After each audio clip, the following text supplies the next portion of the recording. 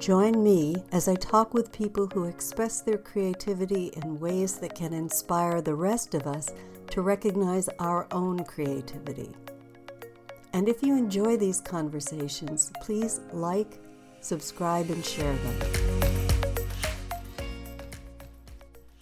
Welcome to Creativity Conversations, and today I have the distinct pleasure of speaking with Christina Coggins. Chris, hi, welcome. Thank you for having me on the show, Nina. If you haven't been on these calls before, or if you have, I'll just remind you that what we do is we talk to people who understand the nature of creativity, they embody it, and they share it with other people. Although they might not call it creativity, but it's kind of a way of life. What we'll be doing with Chris is talking a little bit about her background, her book, her experience, and I guess they call these free-range interviews. I like it. Free-ranging. Let's Right? go. I will start with just a little smidge of Chris's bio. Chris, among other things, is a coach and creativity consultant. She's enjoyed a wide-ranging experience of life through her various roles as professional actress, audiobook narrator and producer, writer, performer, and artist who works with many different mediums, especially oil painting. As a coach, Christina works with those who've gone through a difficult divorce. Based on her own experience, Christina developed a process that allows others to recognize and honor their own creativity so that their energy and confidence returns full force. Her recently published book, Creative Awakening, is based on her observations of how people heal, transform, and become empowered when they begin to create again. So I think we have a lot to talk about. Let's go. Chris, this is your book, Creative Awakening. Hello, little friend. And when did you get this published? Just last couple of months. That is so exciting. All Congratulations. good. There's so many things I want to ask you about, not only this book, but about your own experience. And I'll just share how Chris and I met. My husband bought her book, and it came in the mail through Amazon. And I thought it was something I had ordered and just forgotten about. So I opened the package. I said, oh, another book on creativity. So I took it up into my studio and been reading it ever since. I don't know if Gary has even seen it yet. But then you appeared on Gary's Songshare event, which he and an earlier guest that I had on the show, Ashley Bathgate, put together, which is a format where we just come together and we sing for each other and to each other, just a cappella most of the time. And we have a delightful time. So Chris and I actually got to see each other in person, but I still haven't given the book back to Gary. That was so fun, that song share. Showing up, not regular singers. They just show up and do things that scare them. And quite frankly, I like it. I like it when we all just become so pure, when we're all scared and we do it anyway. And we do it anyway, and everybody loves it. So you have a quote in here about your book, which says, part of the foreword, that you hold in your hands, referring to the book, not you, Chris, one of the bravest, most alive books on creativity. Every page shimmers with Chris's extraordinary natural gift to create freely and generously while leading others to do the same. What's different about this book is where others theorize, Christina lives. She embodies the fullness of expression we all crave. Trust her to help you get out of your own way and let life flow through your hands, your eyes, your heart, and out into the world. That's the foreword from my dear friend Jennifer Loudon, who just wrote Why Bother? And she started with a series of women's comfort books and has written 9 books. And I was just so honored that she wrote the foreword. Oh, it's lovely. Can you tell us a little bit about your experience? It's, if I understand correctly, going through your divorce was a very pivotal experience for you. And I'd love to know how your creative process emerged out of that. Well, I would like to say that I have always been creative, one of those little creative weirdos who have to do it to live. When I went through my divorce after 31 years of marriage, well, my heart was roadkill. But I developed a process that when I look back, feel proud of. We found a way to converse about the experience with each other that didn't blame or judge after the beginning.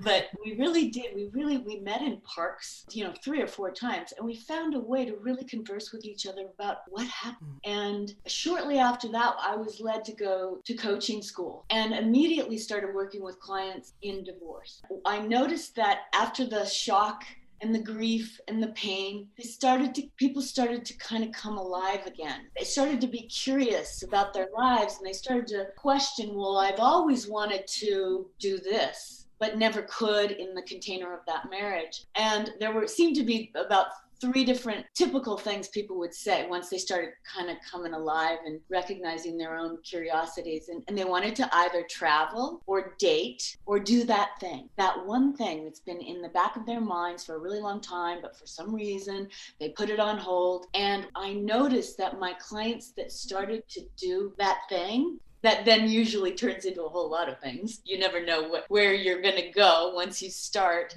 They're the ones that had more confidence, were more alive. And in some ways, I feel like being broken open, when you're in pain, it makes you more available to yourself. So it's an interesting gift, isn't it? Although wrapped in maybe roadkill pain.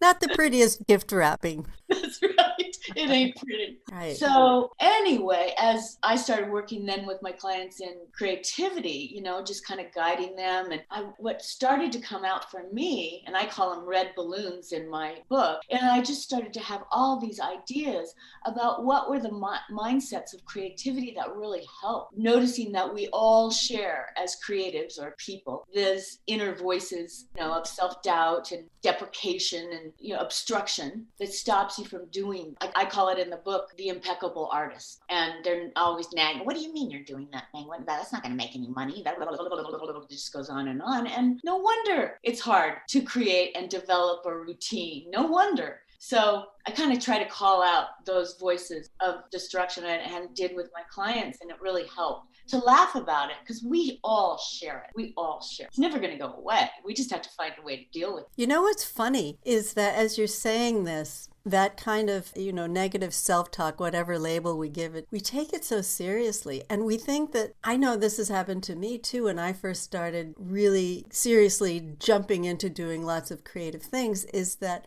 we think that the negative thoughts in our head when we do something creative are different from the negative thinking that happens in the rest of our lives. Not. I'm sure sports, yoga, all are avenues to get over your fears, I'm sure. But creativity is also an avenue to really take you into your own healing, into your own expression, into your own agency. I just picked that one. Well, you said something, and I don't know if I wrote it down, but you said something about I got it. Creativity in the zone is like a gateway drug for empowerment and wholeness. Say more about that. Because I already want some more. We all want more. Once we start, we can't go back. There's no going back.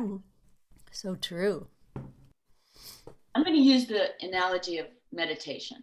We all know that when we start meditating, we all got the voices, and sometimes we can touch that moment of stillness and quietness and kind of feel like we're in touch with the land of possibility. And as we become more in anything, meditation, sports, or creativity, we find ways to outsmart the voices or work together with them. It depends on who you are. I mean, some people just have to go, fuck you. Others go, okay, I'll tell you what, you can sign my name, and I know you're going to be there, but I'm driving. I'm going to just make that backseat. Be in the backseat. Exactly. You can't touch the wheel. You can't touch the dials or nothing. I know you're going to be there.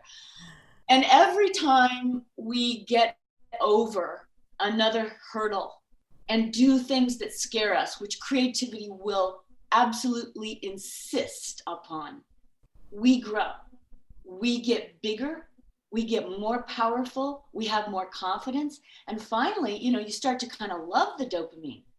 Bring it on. Okay, I've never done a podcast before, but today's my day of my first podcast. I've got other series coming up, but you're my first. Yeah. I hope we're having fun. Oh, you're so having fun. I call them confidence surge days. So you're scared to death. there's a threshold that you've never done before. It'd be so much easier to do things that you already know how to do. That's why we stay safe, but it never brings us anything. It never turns us into who we're supposed to be. Who are we supposed to be? Gosh, everything we're not. No? How about saying a little bit more about that? Who are we supposed to be? I just keep getting this image of all of the layers that our society, our culture, our family of origin have created, creates all those barriers to really listening to what we need, to our curiosities, to our need to express. We all have it. And in a way, I think it's the dropping of all those. We're already whole. And it's the dropping of what do we need to drop?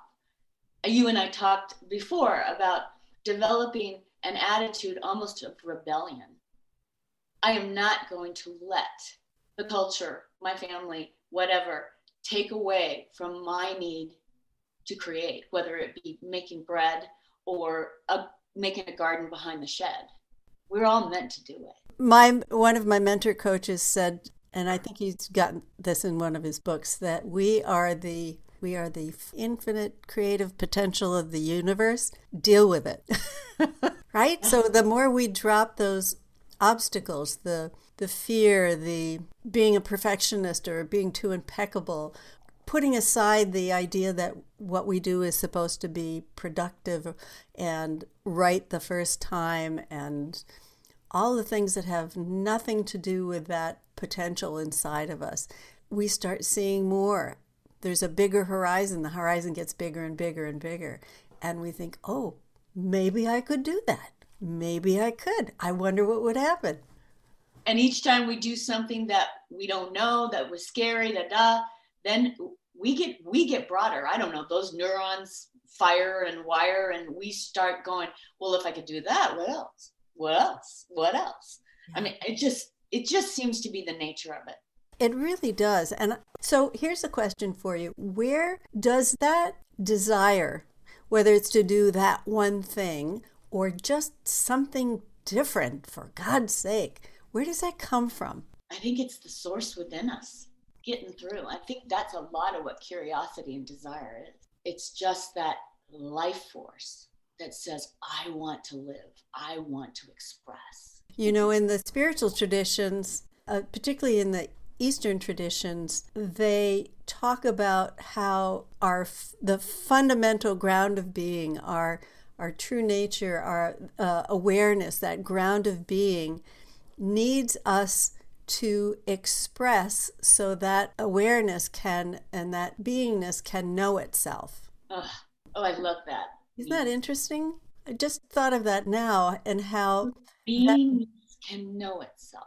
I love that. Now, I don't know if it's quote unquote true or not, but it certainly explains a lot about why we say, what if I wonder if, what wants to come through right now? What is it knocking on my door? Yeah, you bring tears to my eyes. What is it that wants to come through now? Yeah.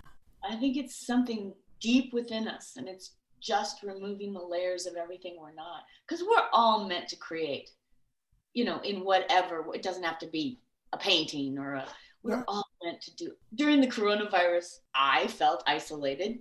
And one of the things that I did was I would make cards for my friends. And when I was doing it, just painting something dumb or scribbling something or, trying to do calligraphy on a card, making bunches of mistakes. But I just felt so much love because while I was doing that thing, I was just feeling so much appreciation for the fact that I couldn't see them at this time and I missed them. And God, that was a really healing thing, and they so appreciated it. Not from Hallmark, coming from the mail. That leads me to ask you some more questions about the process that you developed for yourself and the clients that you've worked with to encourage that creative expression. Well, it starts with paying attention, like everything, to the niggle. The niggle, that thing? Oh, yes. I just want to work with clay. I don't know why, but I just do. The niggle, whatever it is. And then sorry, like everything, you got to make a little schedule for it. And it's dangerous territory, that discipline word, because like for me, who was a little bit of a rebel, that's not a good word. That's so schooly. So once I started feeling this sense of almost a declaration, I declare I'm going to give my 2 hours today. Or if I only have an hour, what can I do in an hour towards my project or towards my curiosity or whatever? You just have to create a space for it. And that's, I mean, in my book, I do try to help you design a space inside your mind that's safe and good and a place you want to be. That way you can do it anywhere. You can do it in the coffee shop. You can do it, in a park. You can do it wherever. So you got to do that, and you got to set boundaries with your people. This is important to me. And also in the book, I do kind of try to devise a way to speak to your people and ask for what you need. So to do that, you got to have a sense of deserving. So where do you find that sense of deserving in your mind? I deserve to express myself. Where do you find it? Especially, I'm thinking about your work with people who've gone through divorce, where they're probably feeling pretty emotionally beat up and maybe a little self-doubt and not sure if they can actually get up in the morning. Yeah. Why bother? Really? Why bother? Yes. I think for me, and I've noticed this works, is to kind of get a little mad. This is where anger kind of helps. It's that sort of rebellious revolt against what has been holding you back, what is now. And in energy work, a little anger, while it's very catabolic to your body, it can actually get you going. So that's one way that I find is where they say, you know what? So what? This isn't going to make me any money that I know of, but I'm going to do it because it makes me feel good. Because to be in the zone, to be in that out of my beta mind, I better do the laundry, to be in the alpha or the theta state where you are just creating, that is healing. I mean, you're healing, you can heal trauma.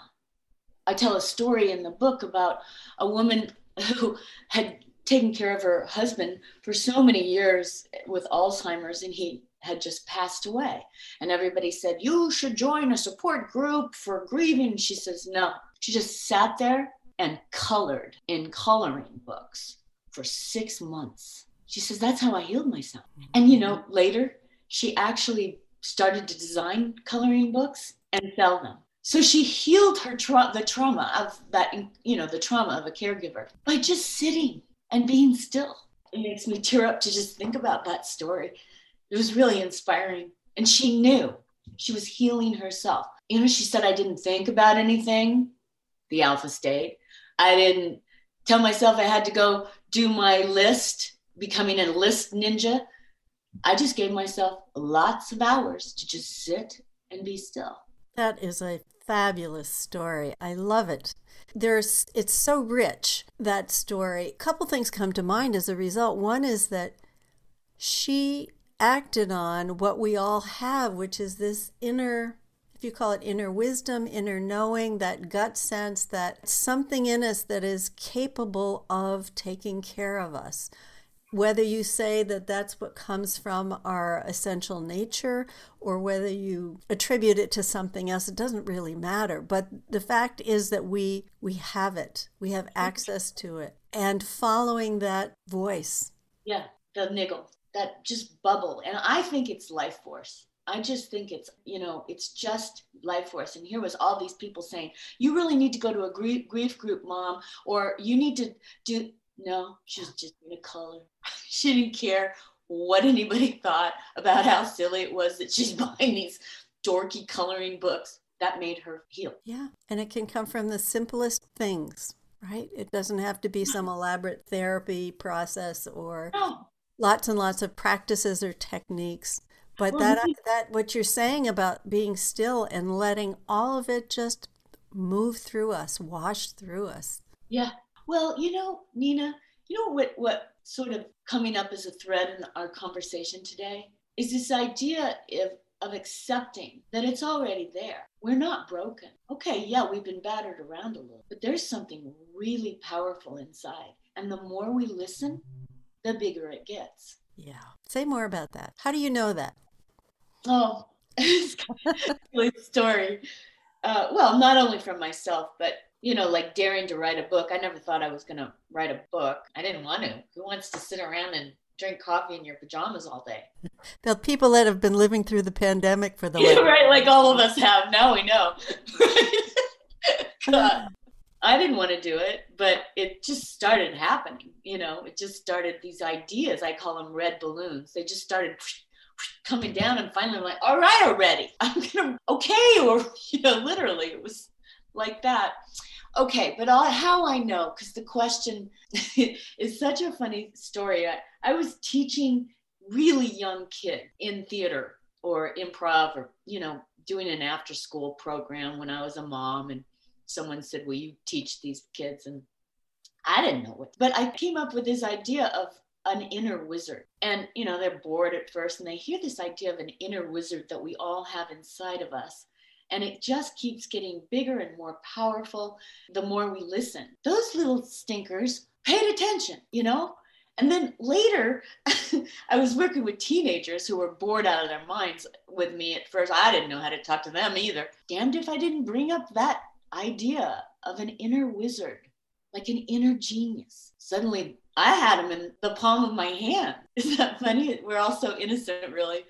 Those kind of images. But they do evoke something very, I was going to say primal, but I think it's a recognition, don't you? Some kind of a recognition. Oh yeah, I do have that. What if we all had this inner genius inside of us? Right. We do. That's what I'd say. I think you too.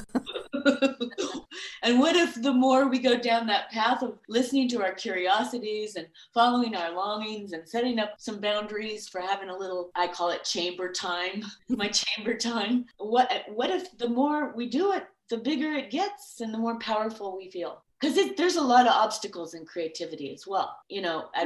Well, my God, the idea of things have to be perfect in order to be good. That is a really bad idea. We really have to blow out because you never know what's going to come out of a big bunch of messes and mistakes. And as you know, as a collage artist, you probably paint something that doesn't really work, but cut up and put it in something else is extraordinary. Okay, so perfectionism. So fear of shining, like, well, what will people think? It's always, usually, all of the obstructions are about what will people think, ultimately. Really, when you go through all of the things that hold people from sharing, here's my offering to the world or to other people, it usually is, I'm not good enough to them. So when you kind of break it all down and you realize, so I'm holding myself back because of some imaginary thought I have about what you think, that's dumb. Because I don't even know that you think that, and you do, and you will get criticized. Well, good, you'll find your tribe. That's the cool part about now, is that we will find our tribe because of this, of how we can communicate through social media and all kinds of formats. We'll find our tribe, those that are with whom our work resonates. That's a kind of cool time to be alive. I agree with you. In spite of all of the trauma that has been going on and been building over the last several years, there is, when you turn your gaze away from that, not to deny it or to ignore it, but to turn away and from it and say, what else? What else is possible? What is my inner genius saying to me today? That so many other things are possible. And I was thinking the other day, well, could you distill down the answer to everything? And maybe it's don't give up, no matter what you hear in your head or what other people tell you. But I remember taking a collage workshop from someone many years ago, and I remember I was working on something and I asked the instructor for some assistance. I said, I don't know, it just doesn't feel like there's enough or that it's quite where I want it to be. She looked at it for a minute and she said, well, if you do 100 of them, you'll probably get 2 or 3. And my jaw went all the way down to the table. What? So but then over the years, I've seen the wisdom of of that, and how so many times, especially in the beginning when I was working on something, I would give up on it and I'd say, that's terrible, rather than working through it, tearing it up, painting it over, covering it over, doing something else to it, incorporating it in something else. But that being enough of a rebel, as you say, to say, oh yeah, screw you. I'll show you. Well, my mentor, Dorothy Cannon, who's passed, but she created an environment where women came to her house and she just nourished their souls, our souls. She is who I wrote the book for, really, and I have a great story about her. And she would never say, oh, that's good, that's bad. She would not allow herself to be the voice of right or wrong. She was like, just do another one. Or what else are you curious about? Because she had pottery and she had drawing and she had painting and there was just a gazillion things to do at her house. And it was just, the marvelous was that you kept going. You just kept going and followed that curiosity. She'd always say, what are you curious about doing today? Yeah. So there's curiosity, there's noticing, there's questioning, right? And what else is part of the process that you've discovered and you've been sharing with people? When you're in a project, there are times that because you are in an unknown place, that just the brain wants to go to what's known, like Googling Africa or picking up your laundry, just because we all want to be safe.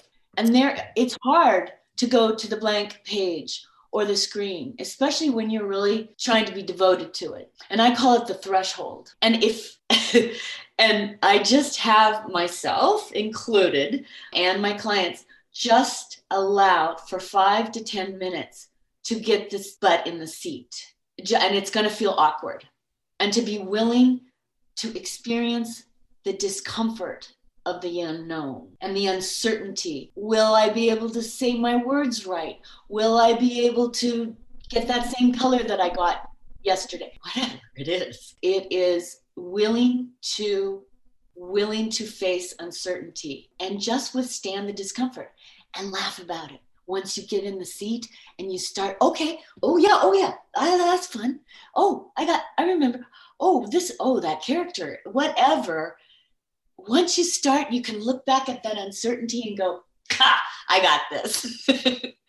All right. Wow. Stick your tongue, point your nose to it. So yeah, the threshold of getting in the seat. Every writer in the world say, all that matters is that you sit down. Put your butt in the seat. Steven Pressfield writes a lot about creativity. And while he's very masculine and directive and warlike, I really like that he says, which is at the end of every day, I don't really care how many words I've written or whether I've even done a good job with the character or the storyline. What matters is, did I conquer, he's very masculine, testosterone, conquer the voices that were trying to tear me down and stop me. That's hot. I like that. Yeah. That works for me too. That's the warrioress in you. Well, it wouldn't for everybody, but for me, that just kind of, oh yeah. So yeah, it's like being a warrior. So you're bringing up something interesting, which is fear of the unknown. And I have been turning this idea over for a while now, because I think that it's not really fear of the unknown because we don't know what that is, but it's fear of an imagined future that we start saying, oh boy, this isn't going to turn out right, or it's going to be a negative result no matter what I do. But the unknown itself is just full, as we were talking about, full of possibility, full of cool stuff. Interesting, Nina. Remember when we were talking about, what a fear of what people are thinking about you, some of the biggest obstructions in the world, those are imagined too. Yep. Yeah. How much do we live in our imaginations in a way that keeps us from expressing that inner genius, that inner wizard? Yeah. It's like a double-edged side of the sword. Yeah.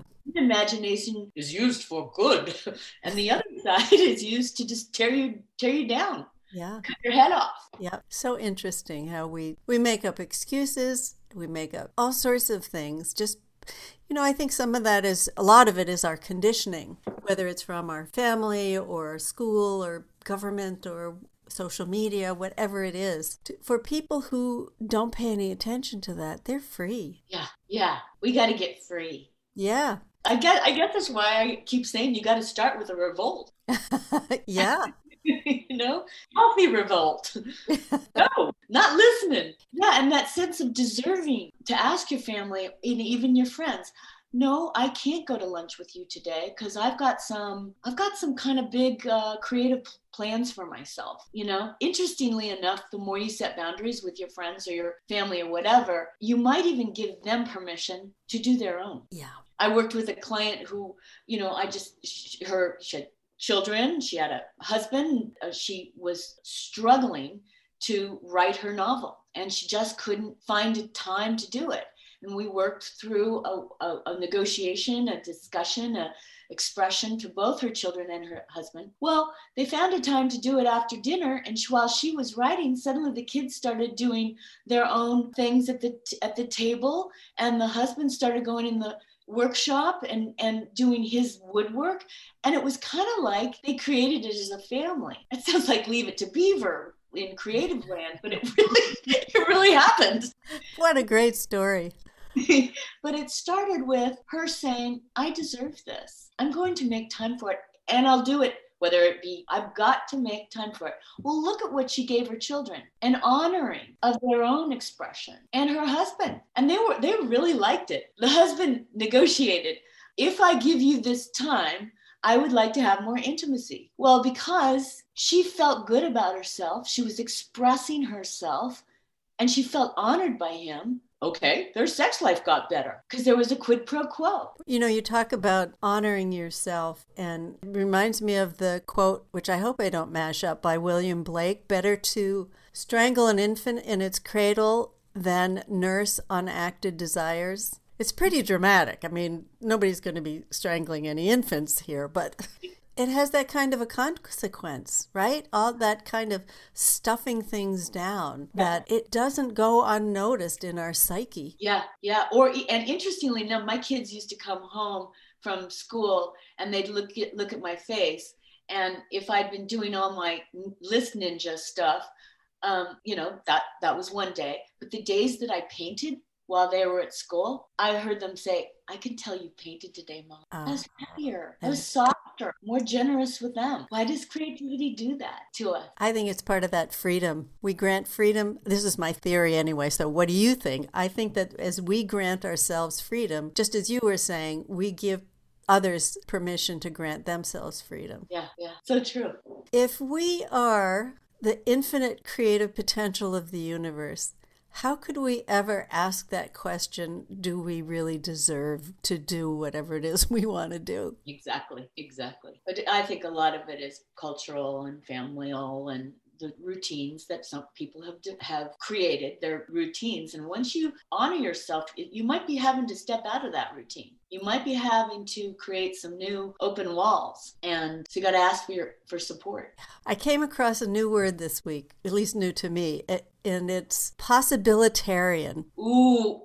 Cool, right? And apparently the origin was from a book by, of all people, Norman Vincent Peale, called The Power of Positive Thinking. Now, I never read it, but I love the word. And it goes very nicely with another word that I've adopted called a multi-potentialite, which is someone who has many capacities, many talents, many skills, and they're not always welcomed in society, although now it's starting to shift. But people who would be trained as a chef, and then in a year or two, they are done with it and they become a lawyer. And then they do that for a while and then they're done with that. And then they become a yoga instructor or whatever it is they keep doing.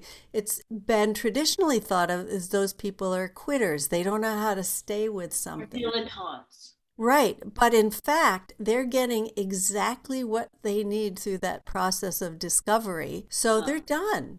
So the way they're seeing it is they're fulfilling a quest in that particular genre, in that particular mode, and then they go to the next thing that captures their attention. But the way the world sees it is completely different. But if we see ourselves as possibilitarians and multi-potentialites, how cool is that, right? What kind of a life could we live? Was it William Blake that said, "Do I contradict myself? Okay, I contradict myself. I am large. I contain multitudes." I think that might have been Walt Whitman, but it's the same sentiment. Thank you. Wow, yes. I love that. I love that word, possibilitarian. Yeah, it just makes you feel like, oh, really? I could? I will. Yeah. The little name I have for my business is New Possible. Yes. What's possible now? Right. I have a friend who was on this interview series, and she, on her CV, her tagline was, "What else is possible?" Nice. Yeah. And if you're asking yourself that, instead of always focusing on the problem and why we can't do this, or why I can't put pen to paper, or the paintbrush to the canvas, or the chocolate in the dessert, where are we going to end up?